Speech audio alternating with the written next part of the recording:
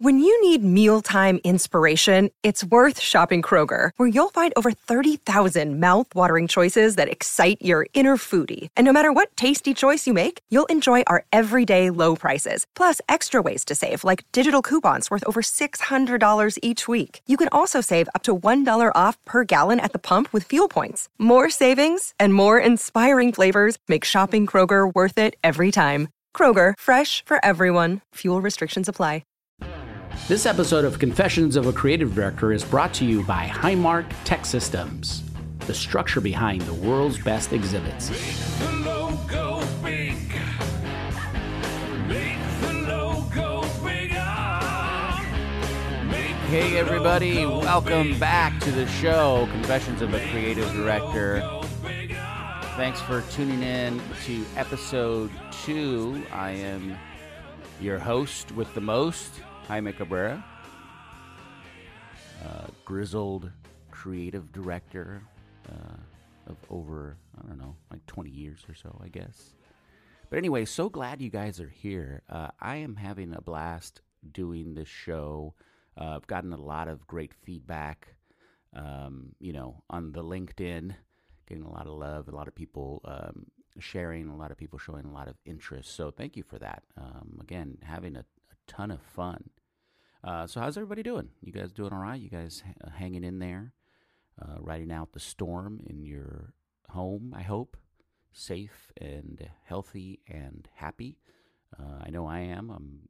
We're making the best of it here with the fam, and, life is good. All things considered, life is really good. So, again, thank you for joining Confessions of a Creative Director. On the show today is a really great gentleman, a Frenchman living in Germany currently, Julien Lebas. He's my former boss over at Jack Morton. We both worked in the LA office of Jack Morton from about, I think it was about 2008 to 2011. And this guy is just really awesome, super funny, just a great all-around person. He's got a really interesting journey. I mean, he went from being a derelict graffiti artist in the mean streets of France, maybe not a derelict, but all the way up to working with some of the biggest brands in the world, including GM, Nike, and others.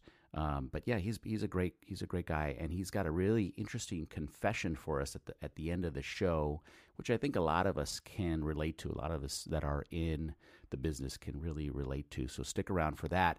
And today we're launching a new segment on the show called 2-Minute Hot Takes, where I get to hear Julien's thoughts on a variety of topics. He's got to do it in under 2 minutes to win a valuable prize. But yeah, let's get into it with Julien Lebas. Hey, Julien, how are you? Very good, thank you. Very good. Hey, nice to see you. Nice to be here. Yeah, absolutely. Thanks for joining the show. I appreciate it.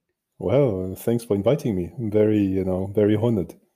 Yeah, absolutely. How are things in Munich? How are things going right now with everything that's going on with COVID and whatnot? Well, still the same. Getting unlocked slowly, confined, as they say here. But getting there. Beautiful weather. Nothing to complain about. Yeah, what's the weather like right now? You mentioned the other day when we spoke that you were having some nice weather and you wanted to get out and enjoy it a little bit. It's beautiful. My son was in the lake yesterday. It's just absolutely gorgeous right now. We've been very lucky. I had 1 week of shitty weather, which is the week I took the holidays, of course, but the rest was amazing. Okay, excellent. So as you know, part of the show is going to be having a cocktail, right? We're doing it virtually. Yes. Hopefully in the future we can do it together. It's actually 11 o'clock for me right now, so I want to I wanted to rally, so I made myself a drink. I'm having a Paloma, which is nice. Silver tequila, club soda, a little bit of grapefruit soda, a little bit of salt, a little bit of fresh lime. So that's what I'm drinking. Yeah. What are you drinking? I'm missing that. I'm kind of disappointed, nearly. I was really contemplating, what drink I should fix myself. And I decided to actually not go for a cocktail, really, but to go for a local south of France drink called pastis. So it's something that most people know, but there is one brand that is right next to where I grew up called Bardouin, which is like the Rolls Royce of the pasties, and I have a bottle of it, which are hard to get by. So I thought I would get that, and this is basically just this and very cold water and ice. That's all. That's the way you drink it. And what is it? It's kind of like a wine, or No, it's not a wine. It's alcohol with anisey, fennel. It's a bunch of spices in there, and then it looks like whiskey when you put water in it. It turns kind of opaque, kind of white opaque, and it has a very strong spicy taste. And I grew up with that, but that one is very special. And I've had this bottle closed for nearly a year already, so I just opened it. So I thought, there you go. That's the time. Well, cheers to you. So, cheers to you. Again, I thank you for being on the show, and I think we're gonna have some fun. So I'll take a little quick sip here. Yeah. Nice, amazing. Delicious. And by the way, I've been doing this intermittent fasting, so I haven't eaten anything today. So things could get a little bit wacky here on the podcast, but we're gonna go with it. So. One thing that's really funny. Well, not funny. Maybe it's not so funny for you, but one of the benefits of what's going on, obviously terrible situation, but one of the benefits probably is that you're not doing a lot of traveling, and you have something that I don't know if you've come up with a name for it or not, but I call it the Julien curse, travel curse. You have the worst luck of anybody that I know traveling. What is up with that? Well, it's a long story. Someone actually called me once an airport cooler. And it kind of stuck in my head, the airport cooler. It's been better, but as a matter of fact, for about 4 years. And I ended up doing some calculation because, I like math and statistics, but I realized that half of my flight, and I'm traveling a lot, had been canceled, right? So, and then of course the other half, there was always a problem. So you're saying that half of every flight that you've ever taken has been canceled? Had been canceled for 2 years. It got better slowly. I got to be quite zen about it, quite cool, meditate, in airport lounge, really take it easy. But it's been, they were quite rough, like whatever, the pilot not showing up, or a motor and engine failing at takeoff, or there was some pretty fun, a blizzard in Dallas, which... When is there a blizzard in Dallas, right? Exactly. US, right? Well, I had it. It was probably the only one ever, but I was stuck there for 2 days. Anyway, great time. But mostly when I was in LA.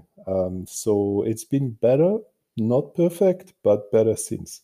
So it can kind of really get worse anyway. So okay, well, good. Well, hopefully, when things get back to normal, or more normal, and you start traveling again, the curse will have been broken.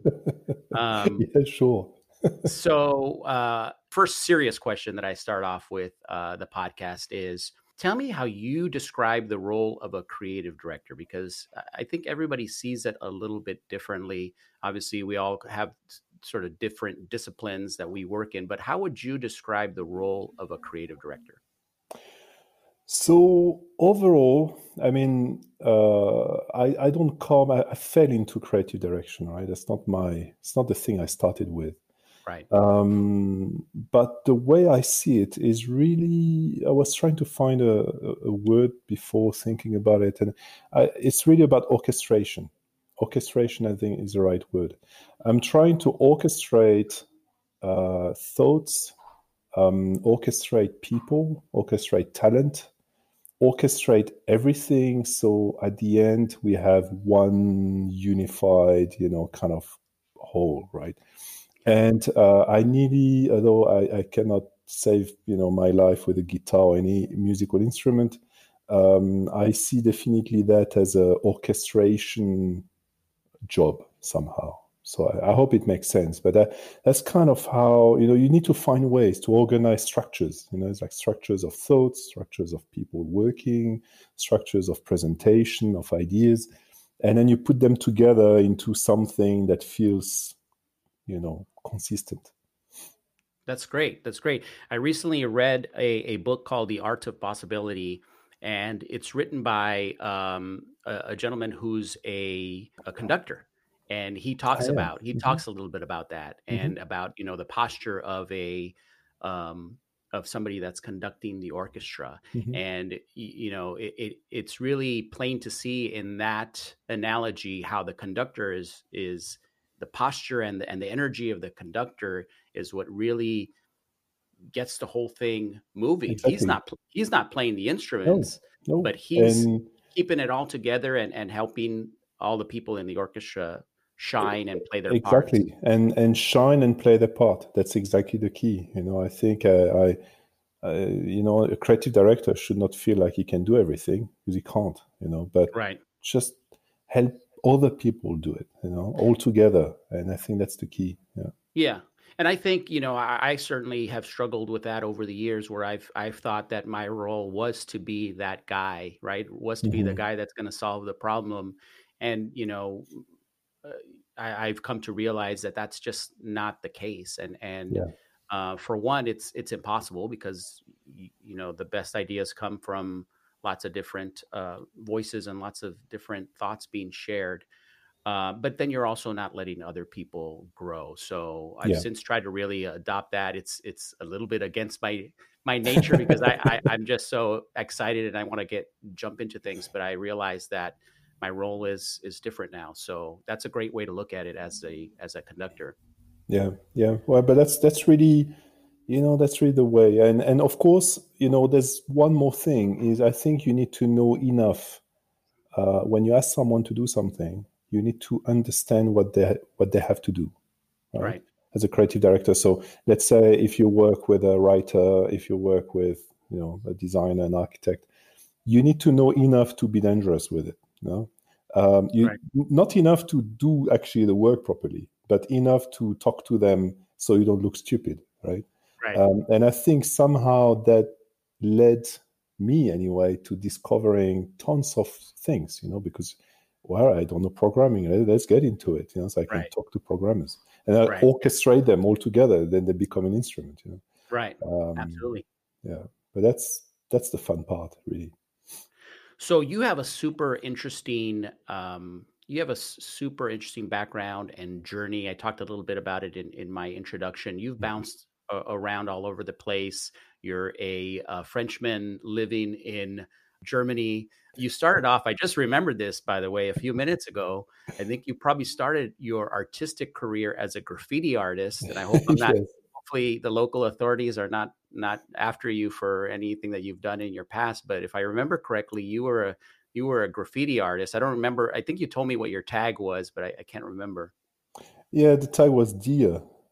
D-E-A-R. Dear, actually. Weird. D-E-A-R. Yeah. Weird. So that's where you started. Yeah. But then you've gone and done all kinds of stuff. So I'll let you kind of walk us through your story, but it's fascinating. Yes, indeed. I'm French. I come from I was actually born, let's go back, born to a city in north of France called Le Havre, which has been completely destroyed during the war. It's a fantastic city to visit today. And then grew up in south of France, in a very small village in Provence. And, in a small village, you get bored as a teenager. So yes, graffiti was a good way, of course I could not afford the paints. I had to, find it somehow, and really got into graffiti. And no one in my family is any artist. I mean, they're all musicians, but no one is in any design or anything. So I kind of got into graffiti and hip hop and DJing, and basically carried on with that, and studied biology, and then moved to architecture. Met some architects, and I thought, ta-da, architecture is cool. In Marseille. So I was in Marseille for a while, finished in Paris, and studied naval architecture as well. I designed boats. So I ended up doing all of that. And then I was totally fed up with Paris. absolutely fed up with Paris. Paris is an awful city to live in. Everyone will hate me for saying that, but anyway, it's said. And basically, I had a chance to a guy I met who became a friend, an Australian guy, and said, "You should come to Australia." Of course, I didn't speak a word of English, right? Nothing. Like, Was that right? imagine, At that point, you didn't speak any English. Nothing. I mean, imagine, the French guy growing in countryside of France. You don't need to speak. You hardly need to speak French, right? I mean, it's so no, I didn't speak a word of English. So I moved to Australia thinking, well, I'm going to learn English in Australia, which is a weird idea when you think about it. But that's what I did. Got there. That was when? What year was that, more or less? So it was 2001 when I moved to Australia. That is That is crazy to me that before 2001 you did not speak English. No, and I mean I could not order a glass of water. I mean it was just really embarrassing.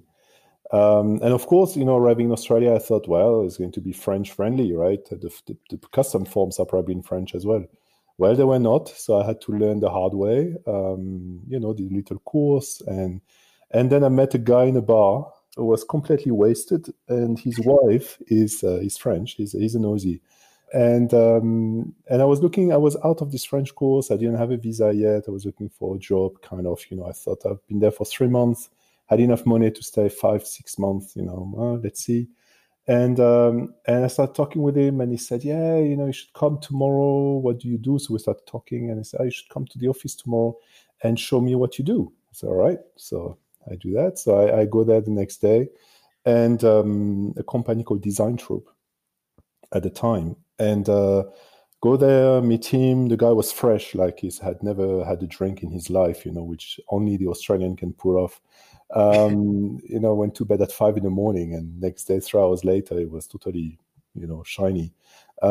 Anyway, go there, we start talking, and he said, "What do you think about this design?" Shows me design. And so by the time I had graduated, I'm an architect, and I thought, well, it looks quite terrible. So anyway, I tell him, I was like, well, can do better, it's not that great. And I mean, the sketches look very 80s. It's kind of.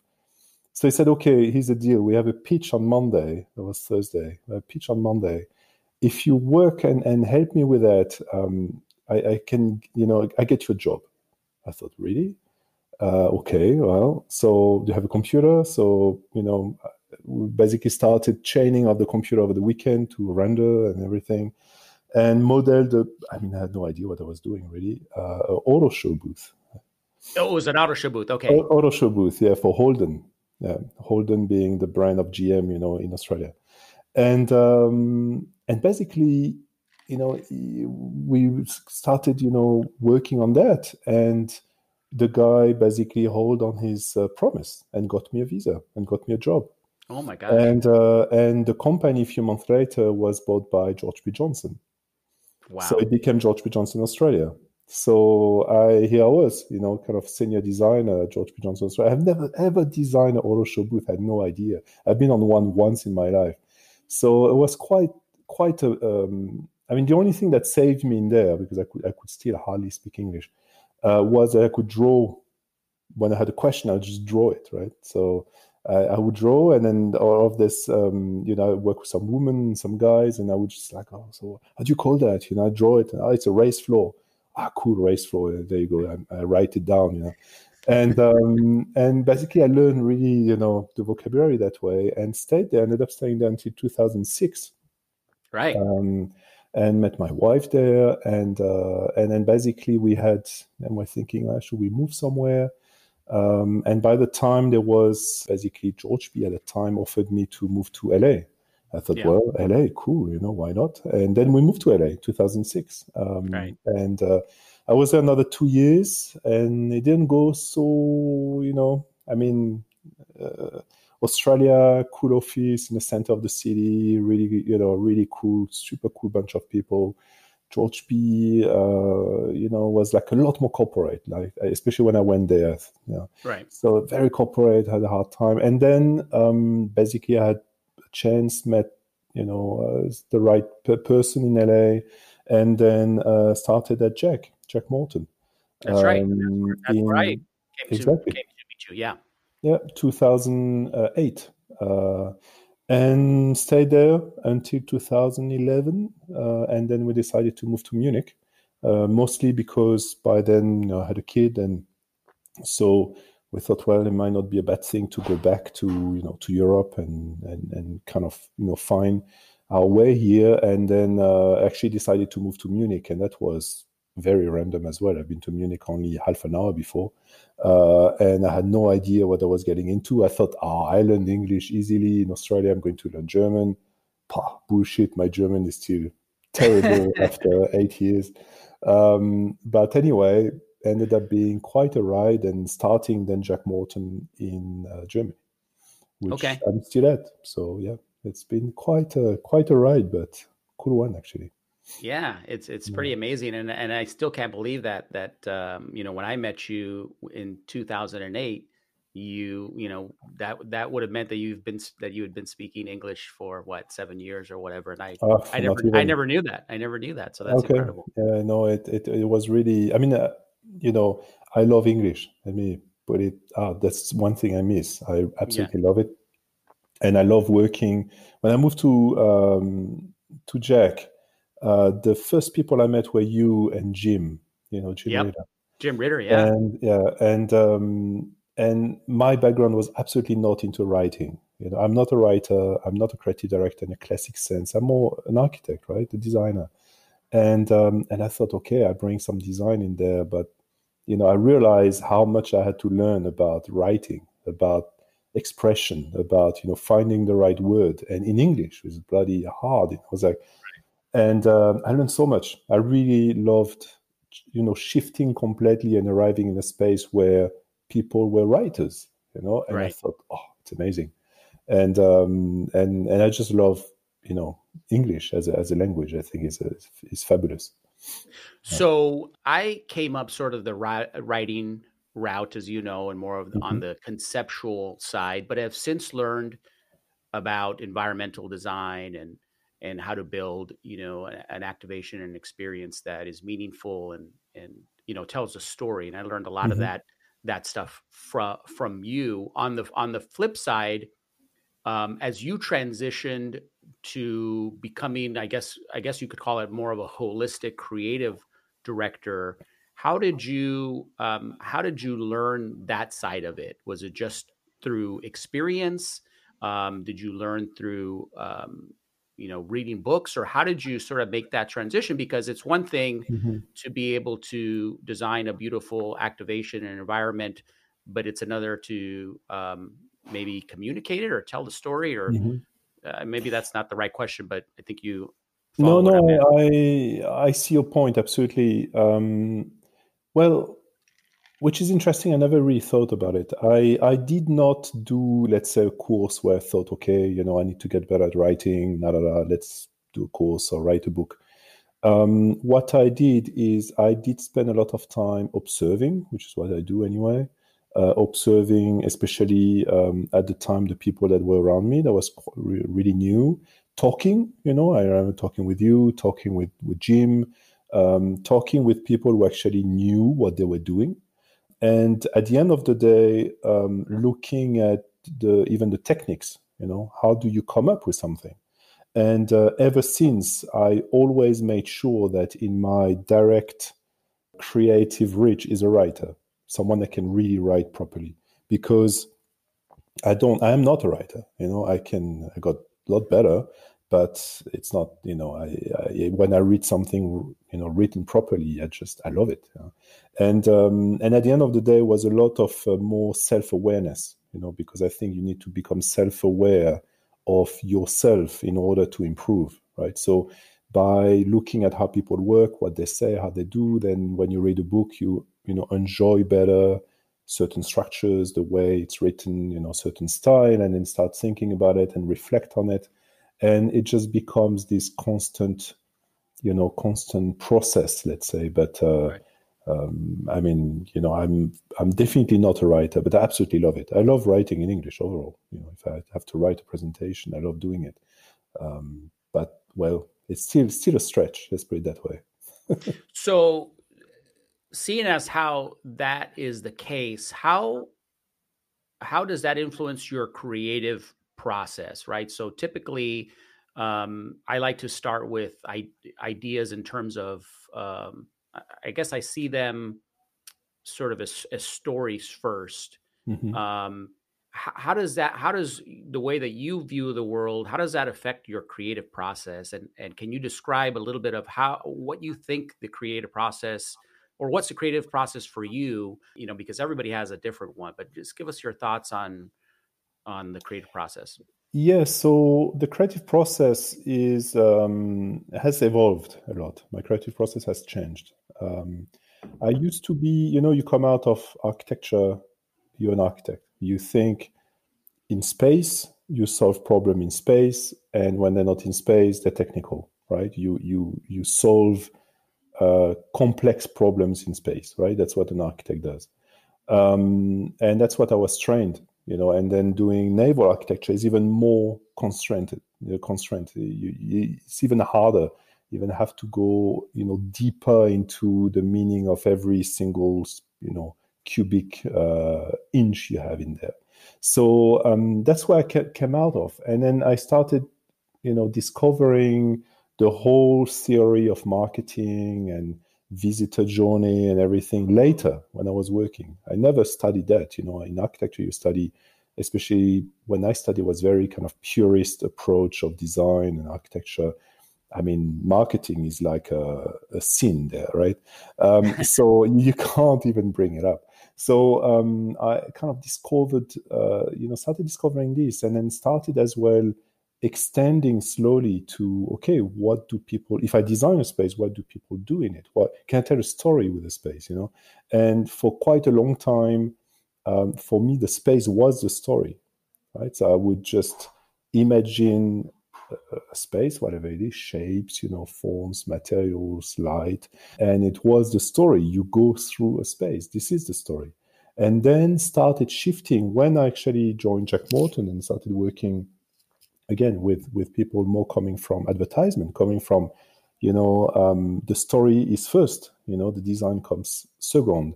Then I started really thinking, well, actually, maybe the story is first. Maybe the space is the result of the story, not the opposite. But it's still, sometimes I can still balance in between, depending on what I'm working on, which is mostly experiential, it goes from whatever exhibition to events to campaign to, it is very diverse. But overall, the creative process is always about finding, what is the best way to get to the story. And the best way to get to the story is not necessarily space, not necessarily writing. It can also be just a storytelling, a classic storytelling, or it can be technology driven. It can be human, deeply human or emotional. And same thing, a space can evoke an emotion, So I think there is this very dense, that's the way I can describe it now. It's very dense network of elements you can pull, and some of them are more, on the design side, some are more on the creative, like classic creative director side. But overall, as far as a process, I don't know. I love to get into a topic, if it's a topic I don't know, I love that. I love like doing tons of research. I miss the time where I had more time to do the research. I love to really, become the expert in whatever asthma thing, I don't care. I like to learn about something. And then it's very random. It always feels like I digest everything and then suddenly, pada, here it is, but it takes a little time. Discussion, need to explain myself to different people. And the more I say it, the more it becomes clear, the more the path becomes clear, And then test it, you need to test it and test it on people. You need to prototype it when it's a machine. You need to, you need to somehow build something, which is at the end what, that's why I always get back to probably the designer roots. I like to build something at the end. Yeah, prototyping is something that I think is really important and something that we probably don't do enough of. And I think, people think of prototyping as something that's physical, but it doesn't have to be physical, right? It's just prototyping an idea, which could mean sharing that idea with other people and getting their thoughts on it and how you could make it stronger. Obviously, it could be physical, right? If you're building a structure, you could build.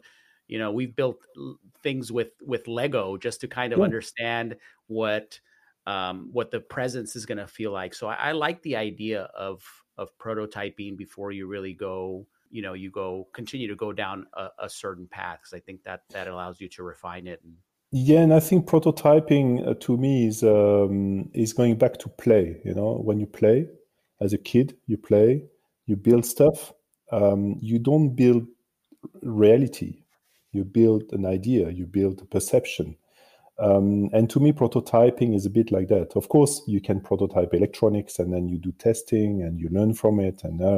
But the beginning of prototyping is always, an idea you have in your head that becomes physical. It's like the first, you crystallize it nearly, and it becomes something that never works the first time, But that process is very precious. I think that's the most interesting part, actually. And if I had to really focus on one thing, the transition of the idea to a first, physicality, I think is the most interesting part of what I do.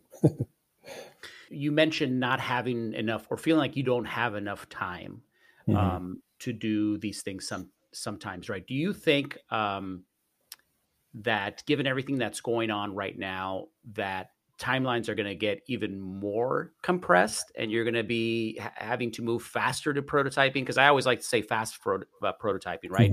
Are we going to have to move to an even faster level of going to market with ideas? What's your thought on that? Because that's kind of what I'm feeling, is that things are going to start moving even faster. What do you think? Yeah, I think I agree. I mean, I think unfortunately there is an overall trend. I think it's been driven by, this. I think it's been driven by new technologies overall. There is this feeling that everything is instant. And of course, you go on, you get these amazing apps, you get these amazing devices, you want to reach someone, here it is. And I think somehow that has a bit of a curse on our industry, where our clients and brands end up thinking the same way. They want something instantly. And what people don't realize is, because it has been designed to be so intuitive and easy, they don't realize the thousands of hours of sweat that goes behind it, because it's just perfect. It works really well. And we don't have this luxury, right? So I do think that things are accelerating. And at the end of the day, it takes away a lot of the fun of doing the job, and I mean, I really hope that at one stage we can find a balance. Right. But so far, especially I would say the last 4 to 5 years, and in Germany, it's crazy. I mean, the competition is totally crazy. It's very rough market. And you feel like, everything is always faster and everyone is always delivering more within the time. And it's just, I think it's a rat race, really. I don't think anyone will win out of it. But at the end of the day, we need to, I mean, that's why I started doing, whatever stuff on the side, hobbies, where I have time. Because the time is gone, the time from thinking, sitting on an idea, crafting it, doing it really well, that worked years ago. But, I was probably not even working already at that time, but it's gone, that this is not, and I'm not sure it will come back.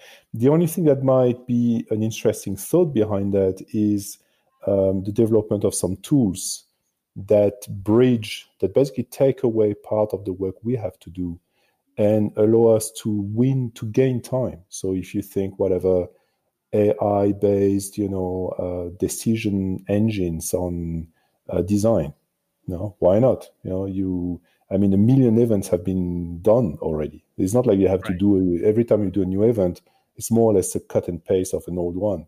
Right. Why can't we have an engine that say, ta-da, here's your event. Now you just gained 4 days of thinking. Right. I'm not there yet. I hope to program that one day, but you'll be a rich man. What's funny is, or not. Yeah. You know, what's funny is that I was thinking about this when you were talking about how our culture has changed so much, and we live in an on-demand culture, right? And Mhm. I just remembered that you were the first person that I knew that used Uber. I remember Yeah. Mhm. specifically you going to the airport or saying, "Oh, I'm using an Uber," and I'm like, "What is that?" Right? So you're definitely you're to blame for this on-demand culture. It was you and your early adoption that has caused us to get into this mess. No, I'm kidding, but it is interesting, and I think that it has had Mm. an effect on the way that people and clients and companies want things on demand. Yeah. And I don't think necessarily that it's a bad thing, but it is definitely uh definitely puts a lot of strain Well, on the process. yeah, and at the end of the day, I think it does reduce the quality. I cannot, I mean, of course, sometimes you have this incredible idea, but I do think that it's a curve, right? It's kind of the bell curve, right? You have the top of it is the best quality you can get. But the more you reduce the time, the more you start, if you have endless time, it won't get better necessarily. But if you reduce, Right. reduce, reduce, at one stage you reduce too much and then the quality starts going down. And I think we have entered that era and where everything is more or less a slingshot, and however, interestingly enough, the current crisis with the corona and COVID-19 and all that has brought some very interesting briefs where I decided to answer them as just a snap idea. Okay, here's 5 ideas, one slide, that's it, that's all you get. And because people are so shaken out of their roots and their habits and procurement, screaming at them, and they're a lot more open to that, than they were even a few months ago. But I don't expect that to last. I think it's going to fall Hmm. back into old habits, and but yeah. Yeah, and that also leads me, and this is probably a topic for another time, but I also think that it's going to change, and it is changing the agency model Mhm. in terms of how we're going to work with clients in the future. And again, that's probably a whole rabbit hole that we could go down, but I do Yeah. think that it's going to change. Do you agree with that? That combined with what we just talked about of this Mhm. on-demand culture, and I just feel like there's going to have to be some major shifts. Yeah, I agree. I mean, I think at the end of the day, there will be a breaking point, where the model that exists today will not be viable anymore. And I think some models are already working in parallel with that kind of acceleration, like consulting. If you think consulting, the big consulting groups, whatever they are, that's what they do. Yep. They sell knowledge. They don't sell a finished idea. They sell a process to get there.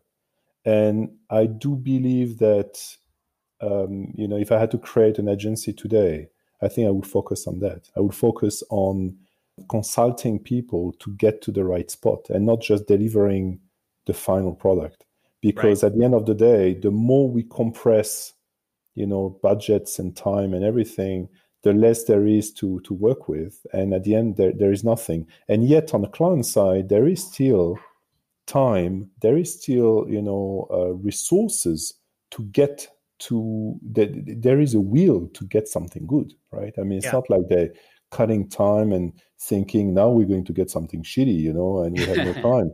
They still want something crazy and really good. So I do think that there will likely be maybe a shift at one stage, toward more this, it's not necessarily consulting, but this model that is a bit of a hybrid model where you really work, it's about workshops, it's about working out what people need versus taking what they think they need and try to make something out of it.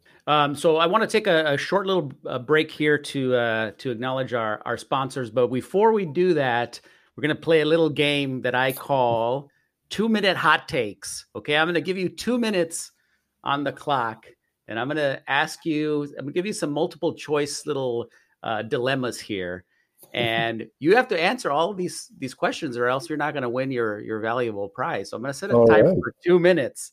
So give me your choice, and then as quickly as you can, tell me why. So I'm going to set a timer here on my Okay, trusty. so I need to say my why trusty- as well. Right. You have to pick. You have to pick. You'll see what I'm talking Yeah, about okay. here.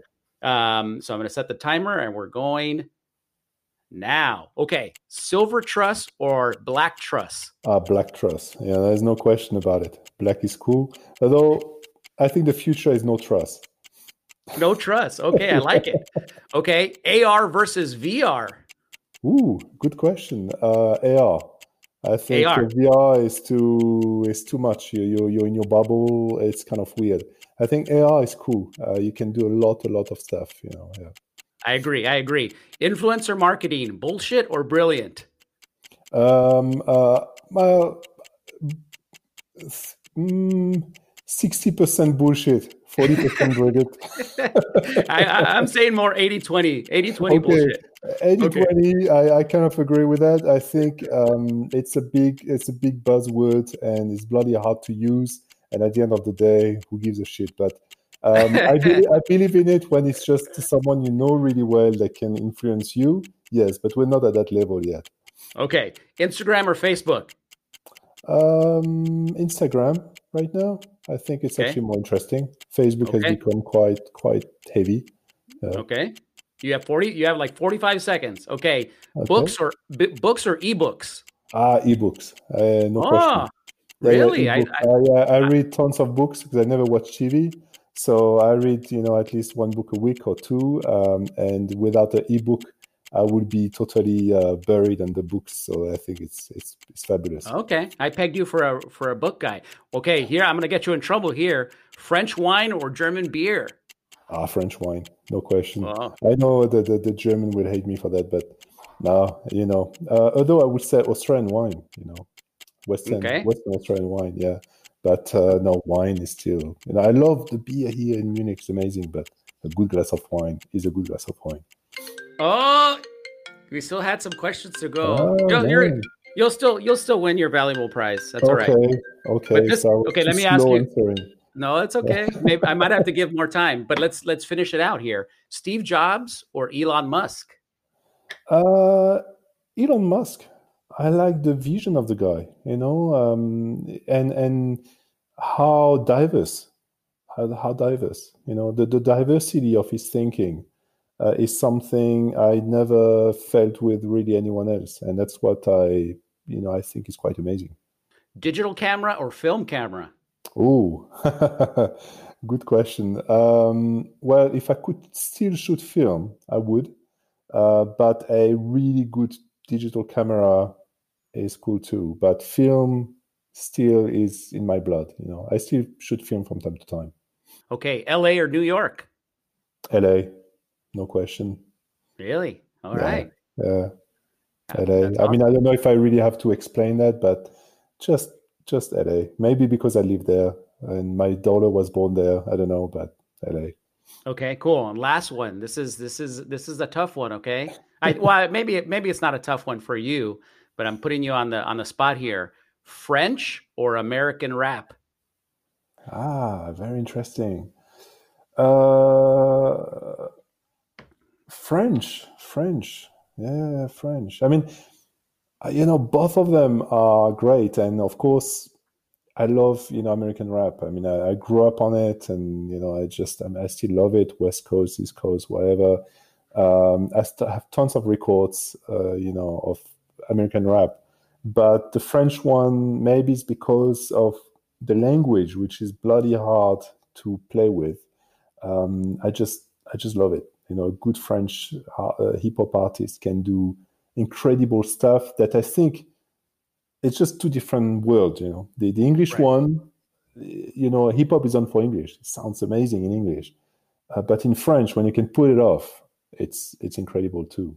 So, but French, yeah, I will never. If I had to give my records away, I would give the American one first. That's a good way to put it. So, what is your top artist in French rap artist before we go to break here? Wow, a good question.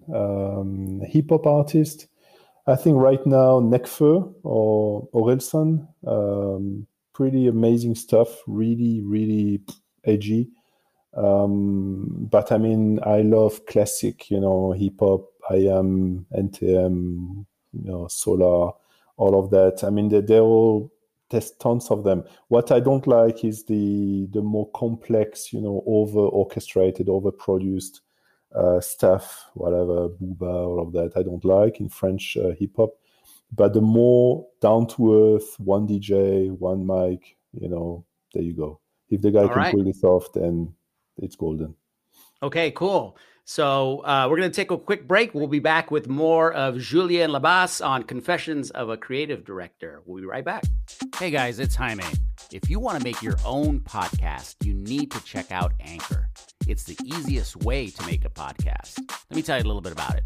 It's free, which is awesome if you're just trying this out. There's tons of creation tools that allow you to record and edit your podcast right from your phone or your computer. And the best thing of all is that Anchor's going to distribute your podcast for you so you can be heard on Spotify, Apple Podcasts, and many more. And you can make some money from your podcast with no minimum listenership. It's everything you need to make a podcast in one place. Download the free Anchor app today or go to Anchor FM to get started.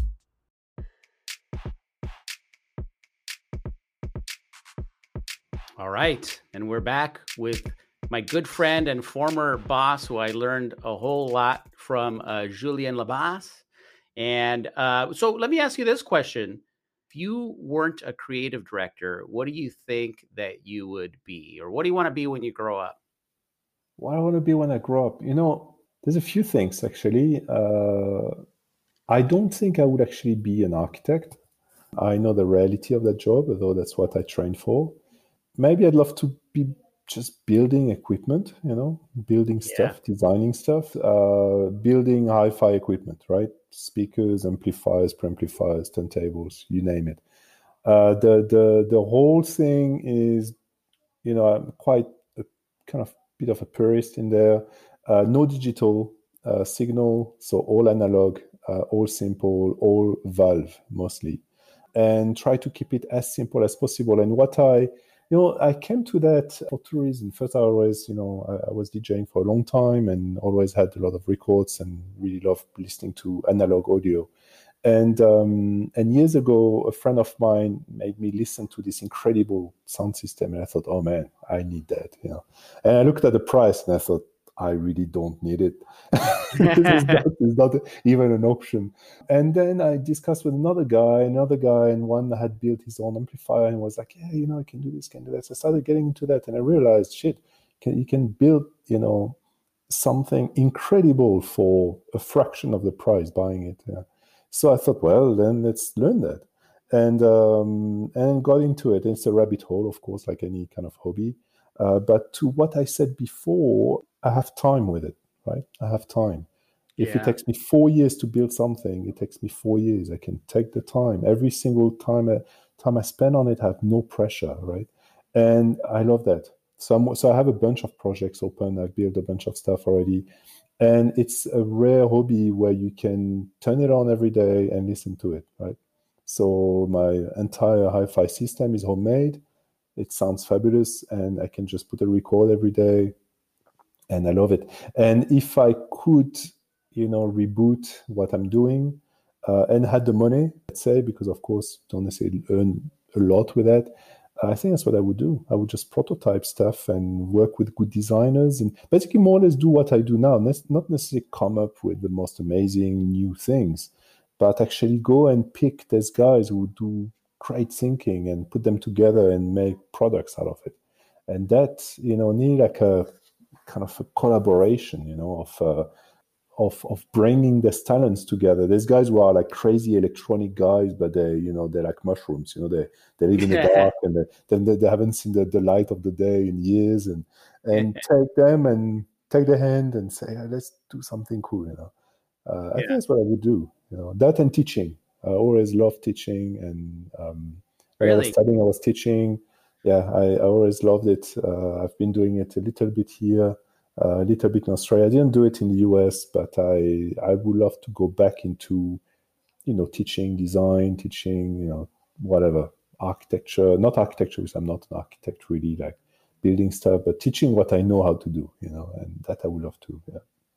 Excellent. What's the best piece of advice or the best lesson you've ever learned from a mentor? It's a great question, actually, because at the end of the day, first, you need to define what a mentor is, right? But I think what probably of the best thing I've learned is to stay humble when you work with people, to take the time to listen to them, and to build a sense of, build trust, basically. You need to build respect and trust. And when that comes, suddenly there's people they will do anything to do their job properly. They will be really going quite far to really do the job well. They will really put their heart into it.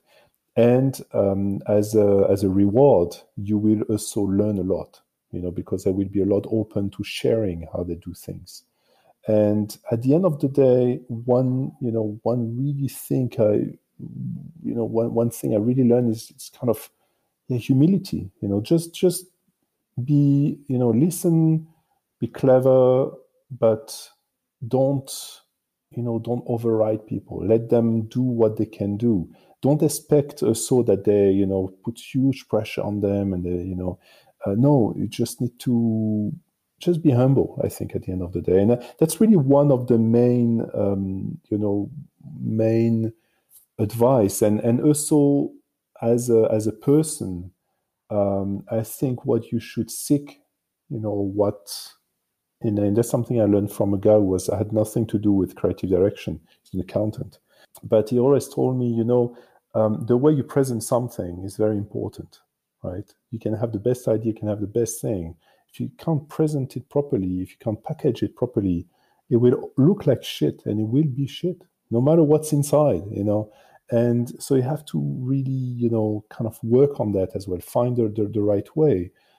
Yeah, and then one last thing I would say, would be about, to not. That's another guy that told me that, actually was one of my teacher. He always said, the title you have is not relevant. What's relevant is the respect people have for you. If you're respected in your industry, you can be no one. You can have studied nothing, and yet you have a huge respect because there's something you can do, a way you can do it that others can't do. And you build this relationship and you build this respect. And at the end of the day, you can meet the guy with the biggest title and they're useless, and you can meet the guy who has, just comes out of the wood and he can help you immensely, And yeah, that's kind of the respect versus title is something that stuck with me, really. Yeah, and I having worked for you for a few years, I can say that you honestly walk that walk, because I do believe that you are a very humble person. I certainly learned a lot from you and have a ton of respect for you. So I think those are all valuable things, and I definitely think that you embody that and you live that. So cool. Thank you. That's a great compliment. Thanks for that. All right, so we've come to the moment in the show where we have to pay off the title of the show. Otherwise, I'm gonna have to change it. And I don't want to do that just yet because this is only my second episode. But if you could, you don't share anything that's going to get both you and I fired. But what is your confession of a creative director? Well, there's a few things, maybe. Oh, it's going to turn into a little therapy here. Yeah. There's a few things. I mean, first, I would say, let's see how much trouble we'll get with that. But I have to say, talking about this acceleration and this craziness and the travel and everything, there's part of that I can't really stand. I feel like it's all bullshit. Why do I have to travel so far for a meeting? Why do I have to be always ready on the spot, and I feel like, fuck off, sometimes I feel like I don't care. It's like, okay, Yeah. I show up, and if it goes well, it goes well. If it doesn't, I don't care,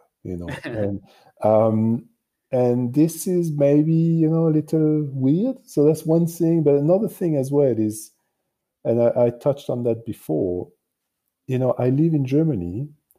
I more or less started, Jack Morton in Germany, some help, of course, of Jens and other guys.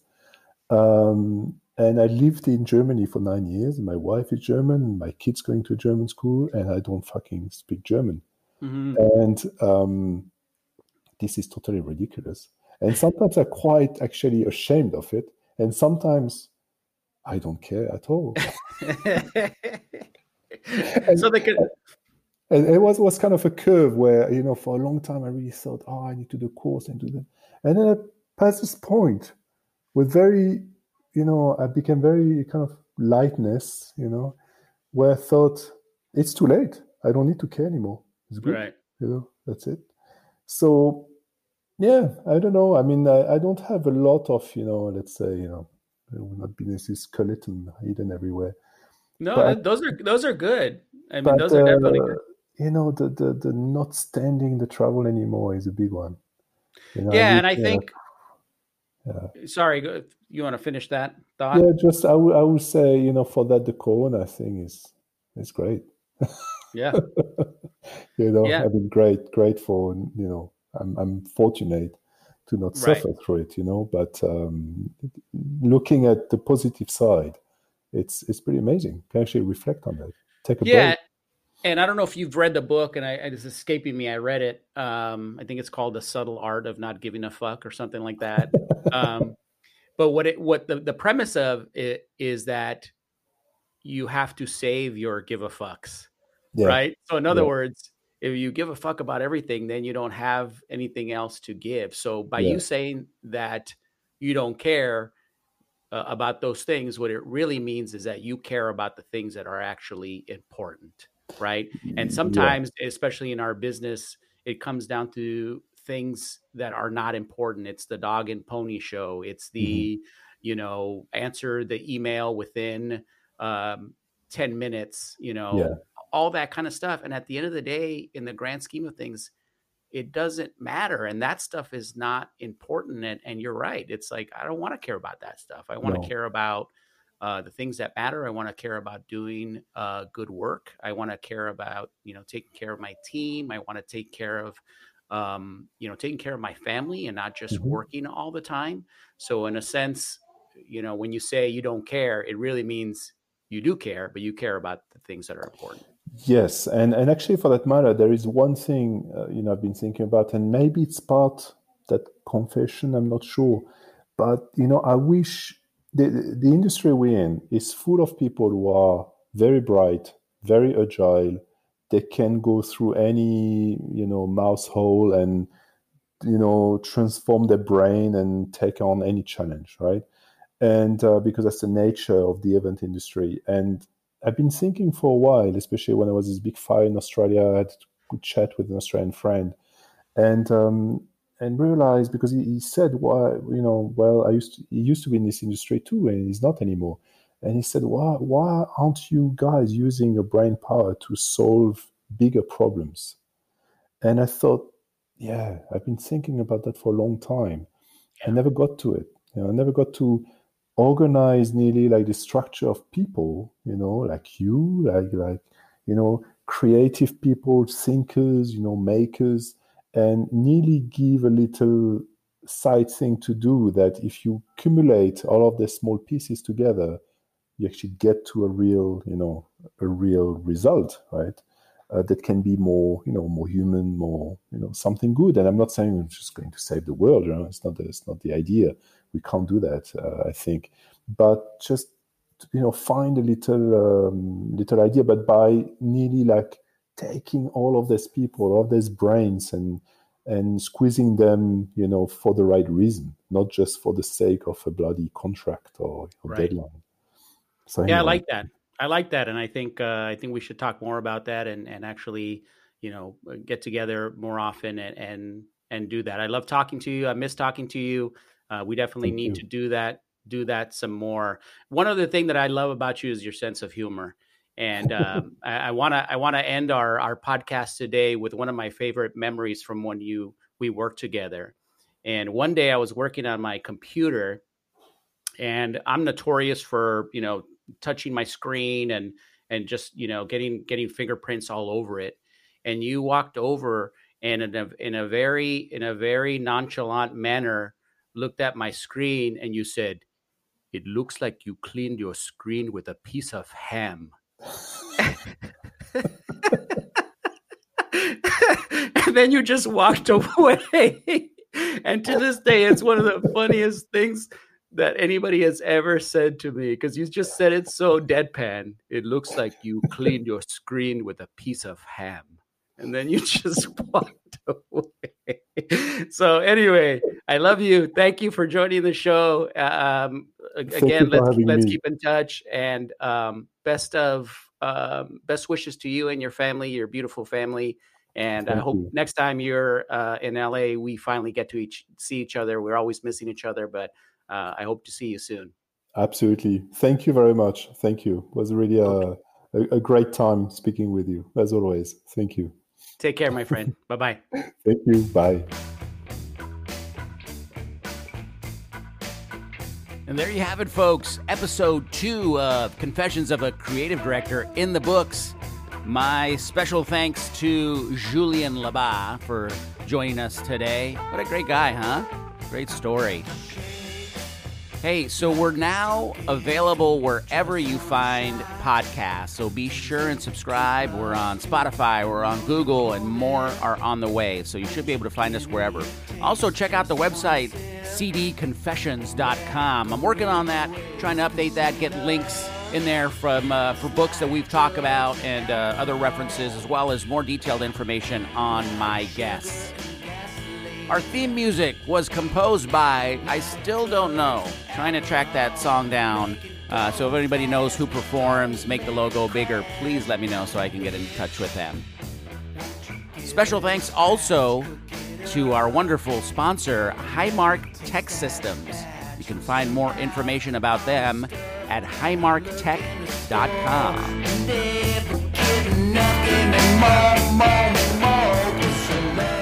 Playing us out, as usual, is yours truly, Jay Cabrera. This song is from my song club. It's called Drugs and Alcohol, which I don't condone. Please don't overindulge in those things. All right, until next time, I'm Jaime Cabrera. This is Confessions of a Creative Director. See you next time.